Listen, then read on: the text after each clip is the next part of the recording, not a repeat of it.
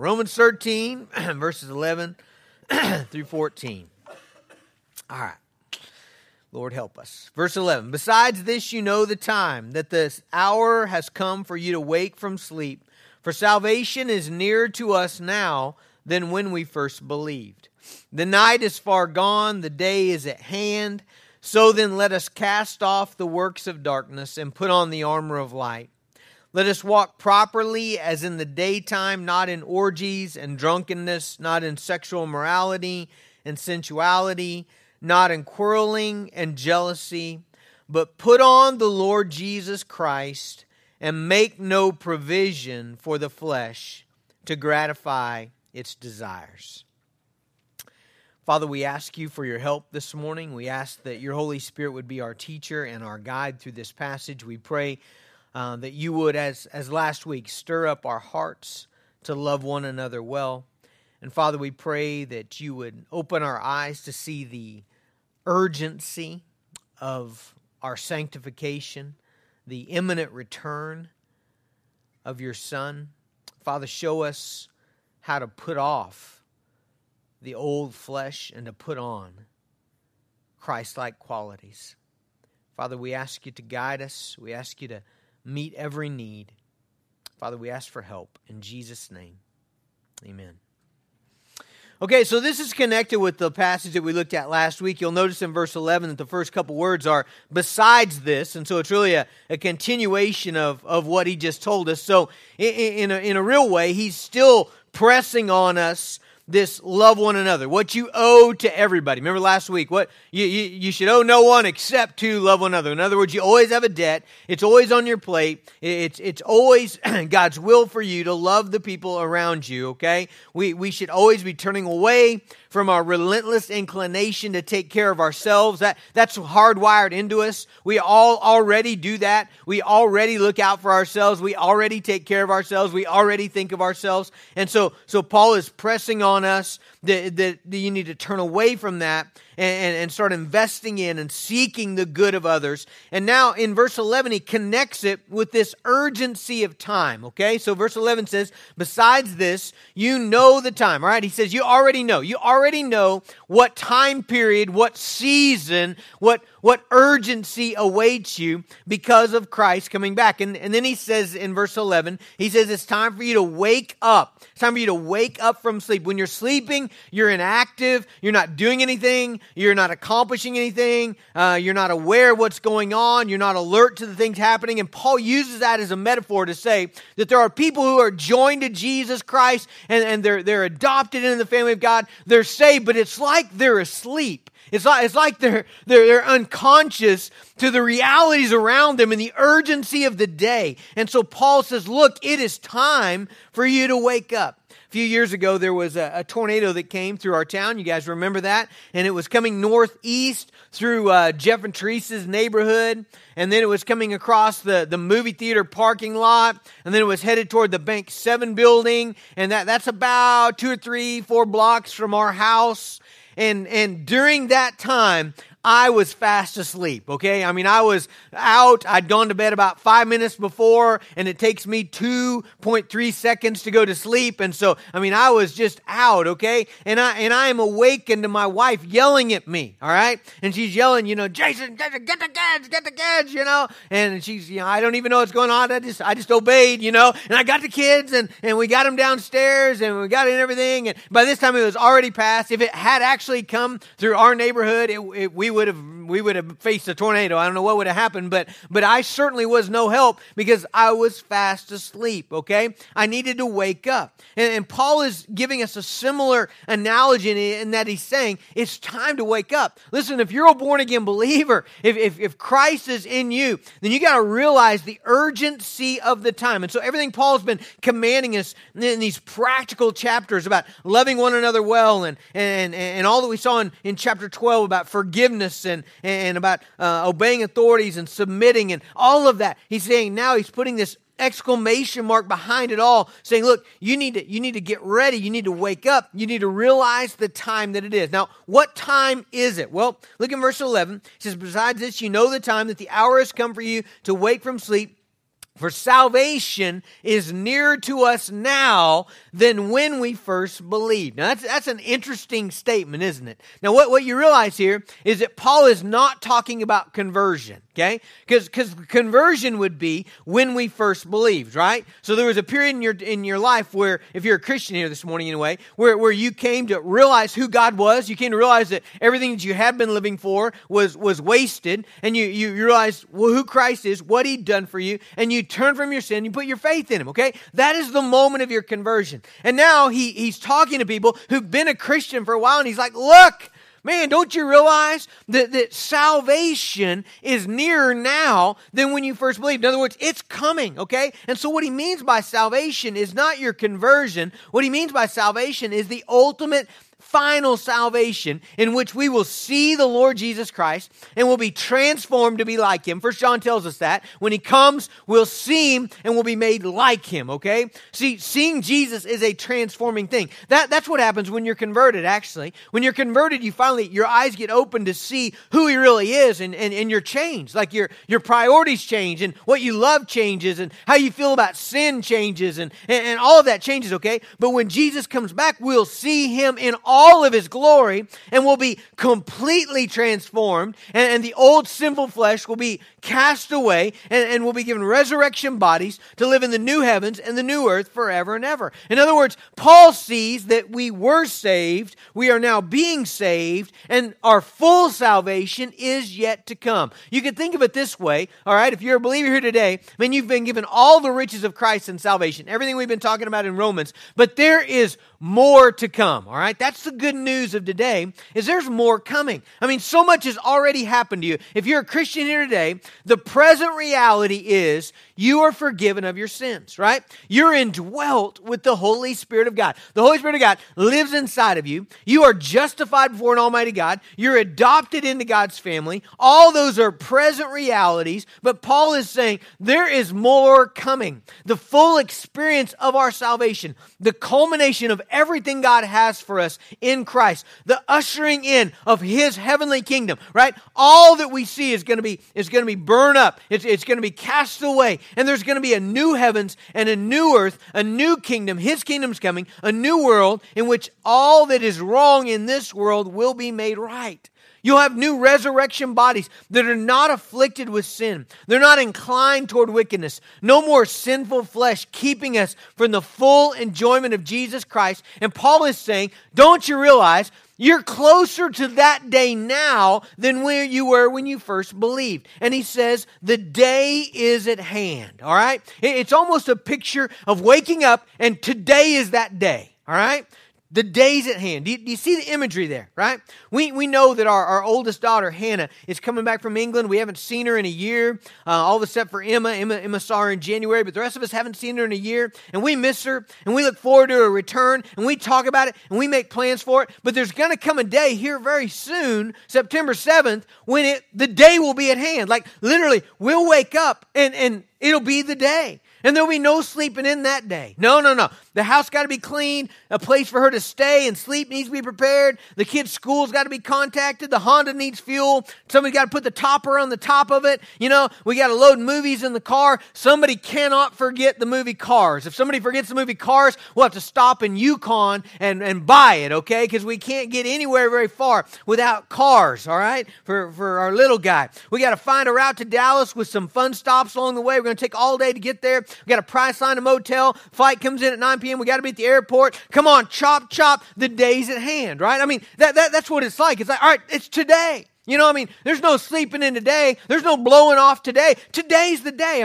That's going to come for us. September 7th, today will be that. And we'll have to be about the business. We got weddings coming up in the church. I think there's one coming up at the end of this week, all right? You know how weddings go, right? Lots of planning and preparing and spending and ordering and purchasing and reserving and spending and purchasing. You get that, all right?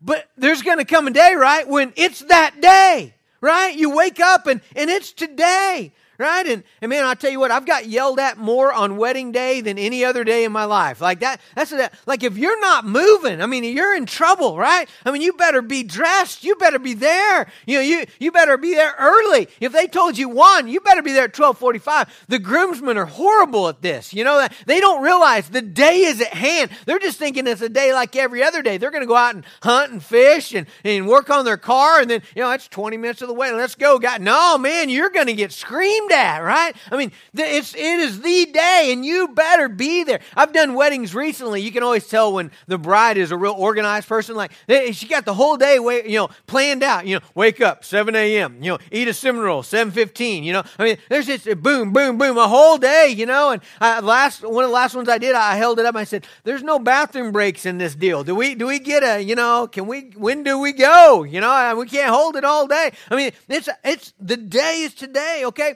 Paul is using that kind of imagery here. That's what he wants you to feel.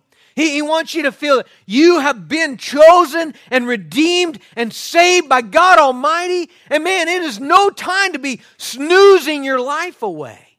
That's what he's saying. Man, how dare you be just sleeping away when today's the day? You need to wake up. It's time. God has accomplished glorious things in you. You were dead, and now you're alive. You're an enemy of God, and now you're a son, an heir, a joint heir with Christ. You were separated from God, and now you're adopted into His family. You're a slave, and now you're a slave to righteousness. You're in bondage to sin, and now you're dead to sin. You're in spiritual darkness, and now you're indwelt by the Holy Spirit of God. And Paul is saying, all right, now let's wake up and live that out in view of all that's happened to us and in view of all that is coming. All right? So previously in Romans, he's dealt a lot with, look at what Jesus has done. Look at what He's done. Remember what He's done in you. Remember Romans 6? That was all about looking back and saying, I am dead to sin. I'm alive to God. I'm purchased. I'm indwelt with the Holy Spirit. All right, now he's saying, not only look back, but now you look at what is coming. You look at what is coming our way like a freight train that is unstoppable, the kingdom of God, and you wake up and live that out. Look at verse 12. Verse 12 says this, the night is far gone, the day is at hand, so then let us cast off the works of darkness. The night is far gone. Okay, so night, it could represent two things here, all right? It does represent two things, but I guess on a big and a small level. On a big level, what he's saying is this whole world system of living, everything that you see now in Hollywood and TV and National Enquirer and all this Kardashian business, look, that's all on the way out, okay? I mean, that's fading away. It's going. There's a new day dawning, and the kingdom of God is going to reign forever and ever, all right? This little blip of eternity is about to pass off the screen, and forevermore there will be the coming kingdom of Jesus. That's what's coming. And then on a personal level, the night represents your own living in darkness, all right? So the days that you lived in darkness, the days that you lived not believing that Jesus Christ was everything, the days that you lived thinking it was all about you, man, that's gone. That night is faded away. The night's far gone. The day is at hand. One of my favorite verses on this subject is 1 Peter chapter 4. It's a passage with lots of similar imagery, but listen how Peter talks here, okay? So he says in verse 2, so as to live. I'm going to read verse 1. I don't think it's on your screen, but let me start there. Since therefore Christ suffered in the flesh, arm yourselves with the same way of thinking. For whoever has suffered in the flesh has ceased from sin. Okay, we're going to talk about the flesh here in just a minute. But then verse 2, so as to live for the rest of the time in the flesh, no longer for human passions, but for the will of God. Okay, so the rest of your time, you're not going to live for your own selfish pleasures. You're going to live the will of God. Verse 3, the time that is past suffices for doing what the Gentiles want to do. Living in sensuality and passions and drunkenness and orgies and drinking parties and lawless adultery. Again, same imagery as in Romans 13, the passage we just read. Okay? And did you hear what he said? The time that is past suffices.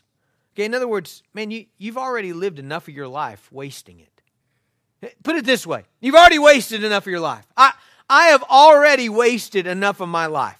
That's essentially what he's saying there. The night is far gone. Man, I've already lived too long wasting my minutes and days on this earth. I've got one short life to live. You've got one short life to live. And you've already spent way too much time already living in the flesh. And it got you nowhere. All right? And so here's essentially what Paul is saying. I don't need to spend one more second of my life before Jesus comes with the kingdom in selfishness. I don't need to live one more second pouting over something. Not 1 second. I don't need to spend one more minute of my life before Jesus comes being bitter and unforgiving. Listen, we've already had enough of that, all right? You've already spent days doing that. You've already wasted weeks doing that. You've already spent time where you could have been investing in your kids and in your wife or your husband or your neighbor, and you weren't because you were pouting away in selfishness, or you were angry and bitter and holding a grudge and holding back. You've already spent too much time doing that. Like we all already did it. It was too much time. We wasted days. We wasted opportunities. That's enough. That's what Peter says. Man, the time is in the flesh, it's sufficient. We don't need to spend one more day, one more second in lust. We don't need to spend one more minute in boastful priding. We don't need to spend another second complaining or grumbling about what isn't right in these few moments before Jesus comes back and ushers us into an unimaginable glory. The night's far gone. That's what he's saying. Man, the night's passed away. The sun of Jesus' kingdom is rising in the east, and we're done. We're done with that other life. Enough. It never did any good. It never brought you joy. You know, we think of ourselves as a real practical people. We're not real practical. Have you ever thought about that? Like how many of you can remember whole days you spent in bitterness and unforgiveness, you know, and you wasted the whole day, you wasted the whole time. I know people that have gone on vacation and it was horrific because they were bitter, or they got something, you know, under their burr under their saddle right away, and they blew the whole deal, you know. It never did us any good. It never brought us joy. It never blessed anyone. It never honored the God who loved us and bought us and forgave us and will soon glorify us. And so Christ is coming on the horizon. We've not much time left. Paul is saying, the day's here. You know, imagine if I told you that a plane would soon come. A plane is on its way. It's on its way, okay? We don't know where it's come from, but it's on its way. And it's going to pick up you and your family, and it's going to take you to your own private island with servants and butlers and all the cash and supplies you're going to need for the rest of your life, and you're going to live in this luxurious resort being taken care of for the rest of your life. The plane's on the way, and here's $100 to take care of you until the plane arrives. Okay? Now, if you were to take that $100 and run directly down to United and spend the whole lot of it in those little machines out in the foyer there, you know, I mean, you come away with, 62 tattoos and, 40 rubber balls, and you got a trash sack full of all your junk, all right, and you're carrying that back waiting for the plane. I'd say you're a fool. I mean, honestly, that's what I'd say. I mean, you're getting ready to go to a luxurious resort where you have all you need to take care, and you got $100 that you can invest, for however long till the plane gets here to take care of your family and you went to United and bought tattoos? Really? Fake ones even? Okay, now if we use time as our currency here in that illustration, then what Paul is telling us is, man, the plane's on the way. The kingdom is coming. You're going to be ushered into an unimaginable glory, and you've got this economy of this much time. What are you going to spend it on? Man, if you're like, I'm going to blow a day or two pouting over I didn't get the promotion at work, or I'm going to spend a couple days just being selfish and kick back, not investing any because I deserve it. That's what you're going to spend your final minutes before Christ comes back in glory? The night's far gone. Christ is coming back. Are you convinced of that? I mean, that's the whole press of this passage. The day's at hand. He's coming. Wake from sleep. Salvation's nearer. All right? Are you convinced that Christ is coming? I can't believe that you would not be if you're a believer here today, because to me it's inconceivable to think that God, the God of eternity, would step out of the heavens into human flesh. He would live in poverty and obscurity. He would raise the dead and cleanse the leper and heal the paralytic and give sight to the blind and show people the character and heart of God. And then that God-man would allow wicked men to crucify him, that he might take upon himself the filth of humanity, that he might pay for your sins, and then he would rise from the dead on the third day and ascend into heaven and send his Holy Spirit to indwell believers and empower them to live the Christian life. If all of those things happen, and I believe they did, why would he not come back? If he's gonna step out of the glories of heaven and to be a baby born in a barn in Bethlehem to teenage parents, if he's going to do that, he's going to come back in glory. If he came the first time, he will come the second time to reign for the kingdom. If he suffered the cross, he's going to come on the white horse for glory. And so, how can that not be real to us? It ought to be real to us. So verse 12. Verse 12. The night is far gone, the day is at hand. So then let us cast off the works of darkness. Throw them off. That's a phrase that means throw it off. Throw it off. And then you're to put on the armor of light. Now we're going to see this imagery several times here. We're going to look at it in Ephesians and Colossians. It's all throughout the Bible. It's imagery that describes sanctification, all right? So this is your sanctification. So the urgency, the thing that you need to wake up to today is throwing off all this junk that never satisfied, that never did you any good, that never helped anybody, throwing it off and then putting on, okay, Christ. Or here in verse 12 he says, the armor of light. All right, very similar to Ephesians 6. And I guess what I like about this, and I'll just mention this and then we'll get down to the big stuff here. But when he says, cast off the works of darkness, put on the armor of light, you're waking up to a battle. I mean, that's what a lot of people are asleep to, isn't it? A lot of people are asleep to the fact that there's a war raging for your children. There's a war raging for your neighbor. I mean, that's happening. And you can snooze away in the recliner, living in your past sins that Christ already died for. Or you can wake up and realize, man, there's a lot at stake right now. You got to wake up. Put on the armor. Why do you put on armor? You put on armor to fight. Right? You put on armor because you're in a conflict. You wake up and hear the bombshells of Satan's lies shaking the foundation of our family. Wake up with the bullets of temptation whizzing by our ears. Wake up to the reality that we're engaged in a cosmic conflict with eternal ramifications. And we got to advance the gospel. We got to stand firm in this battle. Because the time is short. You know, the Bible consistently teaches that when we are looking for His coming, when we believe the truths that Christ's return is imminent, there'll be a change in our life. See, I think it's not very real to most of us. At least all the time. Because if it was real, I mean, consistently the Bible says, when it's real, when you are certain, I mean, all those parables that Jesus told, parable of the talents, parable of the minas, right? I mean, it was all like, man, the master's gone away, he's coming back. The guys that really embraced, he's coming back, what were they doing? Man, they were at work, right? They were busting it out. Because a conviction that Jesus is not lying when he says, I'm coming soon, results in a changed life. Now, why?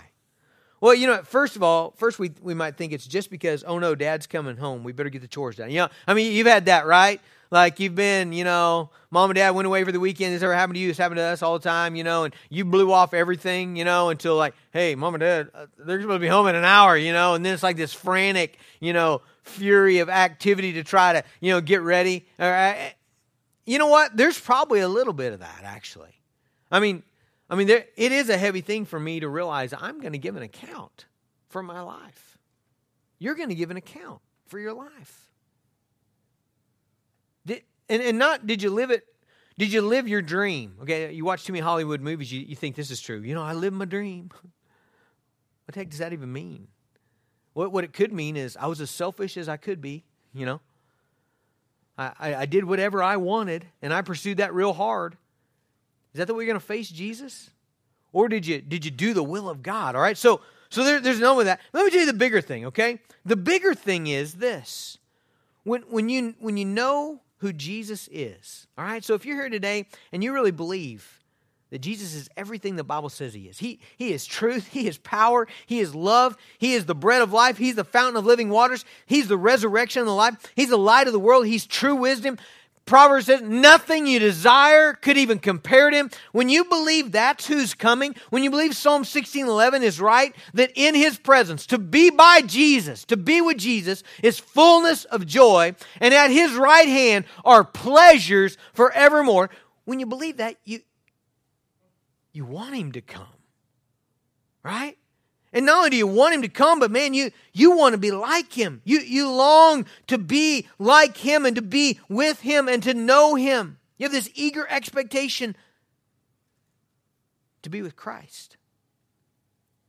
That's the way it is when you're excited about something, isn't it?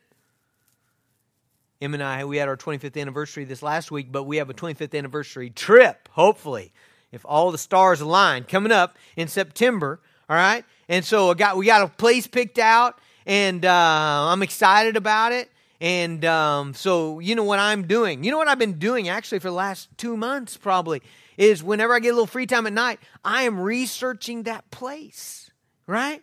And I'm researching. I want to know everything I can about that place. I want to know, what's the fun thing to do there? Where are the best canyons? And where's the best hikes? And where's the best places to put your tent? And where's the best views and what equipment do we need? And I'm already going through our equipment and calling out and for anniversary, this is how romantic I am. I bought Emma all this camping type stuff for her for the trip, anything she might need, I got her a battery pack that you can charge your phone 3 times full charge out in the wilderness, We don't even need to find electricity. We got it right there, in our hands. And so, but I'm thinking, I'm planning all this. Why?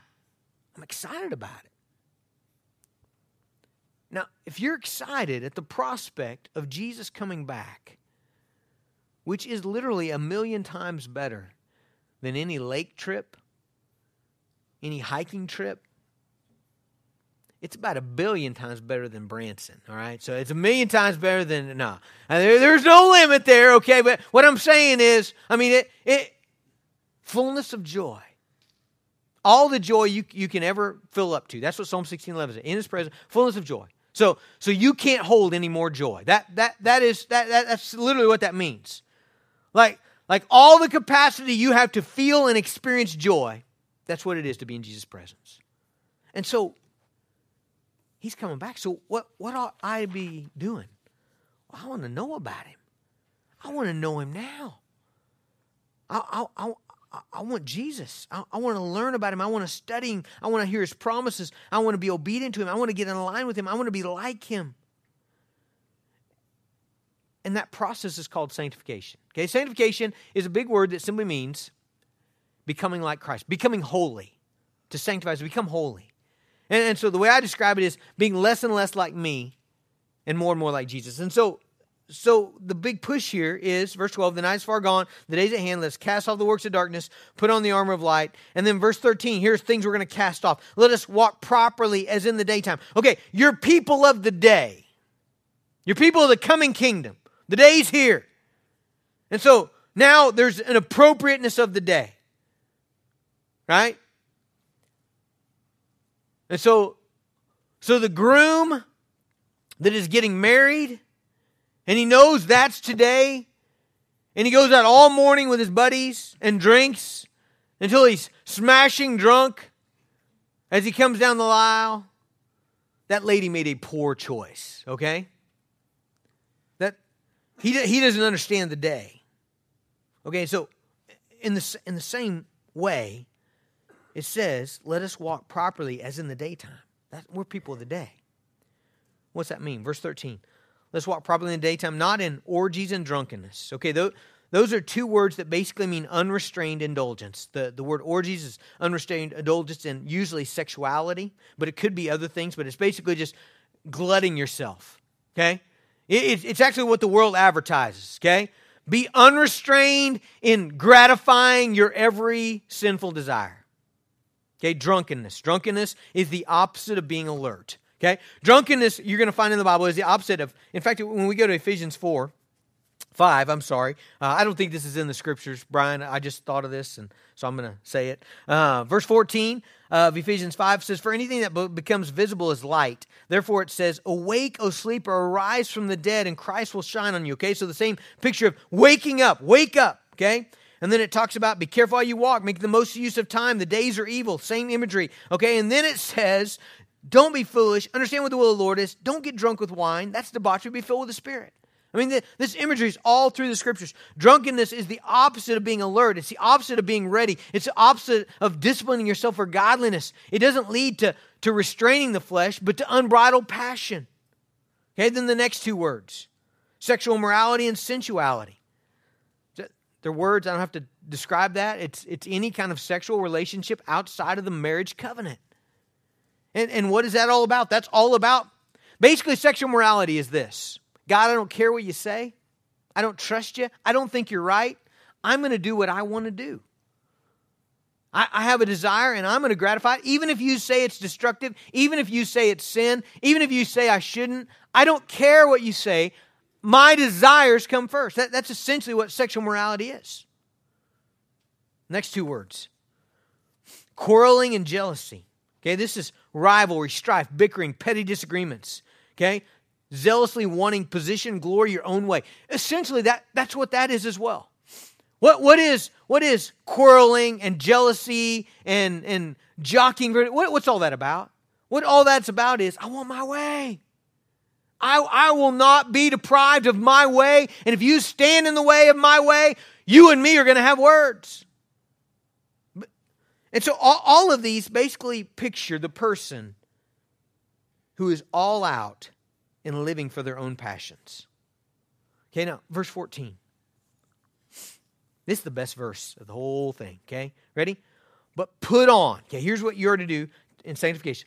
Put on the Lord Jesus Christ and make no provision for the flesh to gratify its desires. You're going to hear this over and over in the scriptures. It's in Galatians, it's in Ephesians. It's basically put on this new man. Put on Christ. Put on the characteristics of Jesus. Put on His grace. Put on His mercy. Put on His forgiveness. Put on His righteousness. Put on His wisdom. Put on His truth. Put on His love. Okay? Put on Jesus. Get close to Jesus. Know Jesus. Study Jesus. Experience Jesus. Call out to Jesus. Trust Jesus. Honor Jesus. Revolve your life around Christ. Okay, that is the process of sanctification. All right, and then this phrase, and make no provision for the flesh to gratify its desires. Now, what is the flesh? We've been talking about it, but I don't think I've defined it yet. It is your unredeemed humanness that resides in your physical body that is inclined towards sin. Right? So whenever a person gets saved, what happens? The Holy Spirit comes to live inside of them. They're transformed. They're changed. They have this convictor, this truth speaker, this power inside of them. But we're still in our old unredeemed humanness, right? So our minds are broken. Our brains are broken. Our hands are broken. Our flesh is broken. Our desires are broken. Okay, it's broken. Okay, so we live in this flesh, and Paul is saying, make no provision for the flesh. Now, the word provision, fascinating word. Okay, the word provision means thoughtful planning to meet a need. Did you hear that? Thoughtful planning to meet a need. So in other words, don't give any thought. Don't give time. Don't give any planning to meeting the needs of the desires of your flesh. Okay. Hang with me here, okay? This is the best part, all right? So if you've already given it all you got, can you give it a little more? Get that Olympic spirit, okay? Don't miss this, okay? So James 1:14 tells us that we are tempted by our own desires. Let me read it. James 1:14. Each person is tempted when he is lured and enticed by his own desire, okay? So where's temptation come from? Your own broken desires. In fact, Ephesians 4:22 tells us that we are tempted by deceitful desires. It says, put off your old self, which belongs to your former manner of life, and is corrupt through deceitful desires. What's a deceitful desire? It's a desire that lies. Okay? And so here's what happens. Are you ready? A sinful, deceitful desire is conceived in our minds. It's a lie. Okay? It's a lie about what satisfies. It's a lie about what we deserve. It's a lie about what we need. It's a lie about what's good for us. It's a lie about what would bring happiness. It's a lie about God. It's a lie about His character. It's a lie about His goodness. It's a lie about others, about ourselves, about our own glory versus God's glory. It is a lie, right? But there's all kinds of them out there. You've heard them in your head, haven't you? Well, you don't deserve to be treated that way. You go give them a piece of your mind. What is that? It's a deceitful desire, right? As if that's going to make it all better, right? Go give them a piece of your mind and wow, things will really be great in your life. This was what will bring happiness. That's a lie. Okay, so you have this lie. And now look at what Paul's saying to do, okay? Do you see it? Make no provision. What was provision? Thoughtful planning, right? Thoughtful planning to meet a need. So don't make any, when that lie comes into your head, do not entertain it. That's what Paul's saying. This is a speed game, okay? How many of you are good at speed games, right? Like spoons and the kids at Falls Creek, Avery, man, she's there the whole time. She's a gamer. You know, they're at the and it's all speed games. It's spoons and what are some other ones, Avery, that you guys play? What was the Speed? Oh, it's called Speed. So there you go. It's called Speed, all right? Yeah, someone said nerds. All right. It's all those. Is it fast? I'm terrible at them, right? I mean, I am. I like try to play, but like they're all like done, and I'm looking at what I have, you know, in my hand. And this whole temptation deal, it's a speed game, okay? So when that deceitful desire gets in your head, what do you got to do? You got to immediately not give it room, okay? So if you invite it in, so it comes in, right? Deceitful desire. Hey, you ought not take that. You ought to do this.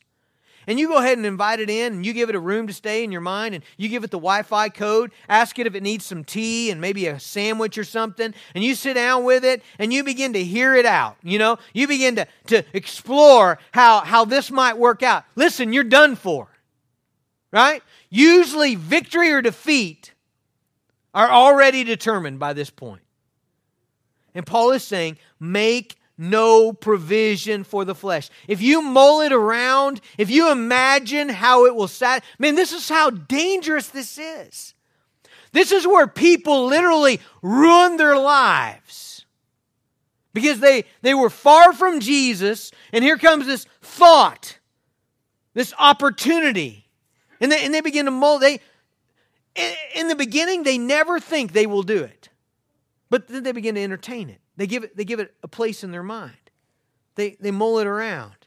They think about how it might satisfy, how it might bring glory or pleasure or satisfaction. They think about how they really deserve it. And then it gets really crafty. Then they start thinking about how because of their particular situation. I hear this on a weekly basis. Well, because of my situation.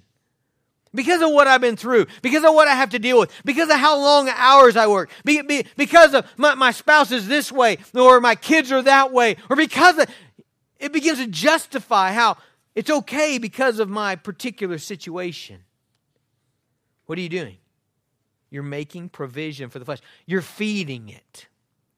You guys remember the great illustration of the black dog and the white dog? Everybody's got inside, every Christian. If you're not a Christian, you just got the black dog. If you're a Christian, you have a black dog and a white dog, okay? And they are at odds with one another. This is actually backed up in Galatians 5, where it says the flesh and the spirit are at odds with one another, right? They're constantly crashing heads. What Jesus wants for you and what your flesh wants for you, they are constantly battling, okay? So how do you know which dog is going to win? Well, which one do you feed? Which one do you feed? Which one do you pet and give time to? Don't feed the flesh. The more you feed it, the stronger it gets. The more time you give it in your mind, the more compelling and convincing it seems. The more you let it roam the halls of your mind, the harder it is to ever get it out. Okay? But do make provision for Jesus. Okay, so put on the Lord Jesus Christ. So do make provision for Him. So think of it backwards here. Do set your mind on Christ. Do meditate on His Word. Do roll around the truths of the Scriptures again and again in your mind. Man, who was it? Somebody I read this week. I can't remember who it was. C.S. Lewis. I can't remember. Anyway, it was said of him that he started every day. He started every day by thinking about heaven for 20 minutes. Isn't that awesome? He started every day by just dreaming about what the Scripture says in the Bible about heaven for 20 minutes. Man, how would that change your life? Okay, set your mind on Christ. Roll around His truth in your head again and again. Remember when in the Bible where it says meditate upon the Word of God? Psalm 1, blessed is the man who meditates upon His Word day and night. Okay, that's a guy who's making provision for Christ. He's strategizing, how do I please Him? How do I be effective for the kingdom? He's recalling to his mind how Jesus will be faithful, how Jesus will do what He promised.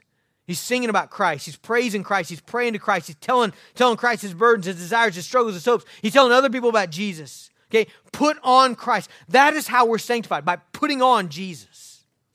Okay.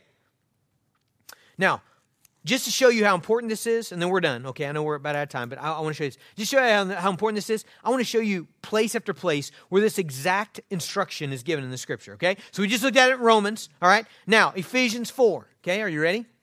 So, verse 22, put off your old self, which belongs to your former manner of life and is corrupt through deceitful desires. In verse 24, put on the new self, created in the likeness of God, in true righteousness and holiness. How does this happen? Look at what the meat is in the middle of the sandwich. Verse 23. And to be renewed in the spirit of your minds. If you don't have your Bibles open, that may not be clear to you. But verse 22 said, put off the old man. Verse 24, right? Yeah. 4 said, put on the new man. Right tucked in the middle is what? Be made new by the spirit of your minds. It's right here. It happens up here. Let me show you again. Colossians 3, 9, and 10. Do not lie to one another, seeing that you have put off the old self. Okay? Cast off your old self with its practices. Verse 10, and you've put on the new self, which is being renewed, made new, in knowledge, after the image of its creator. It's being made like its creator through knowledge.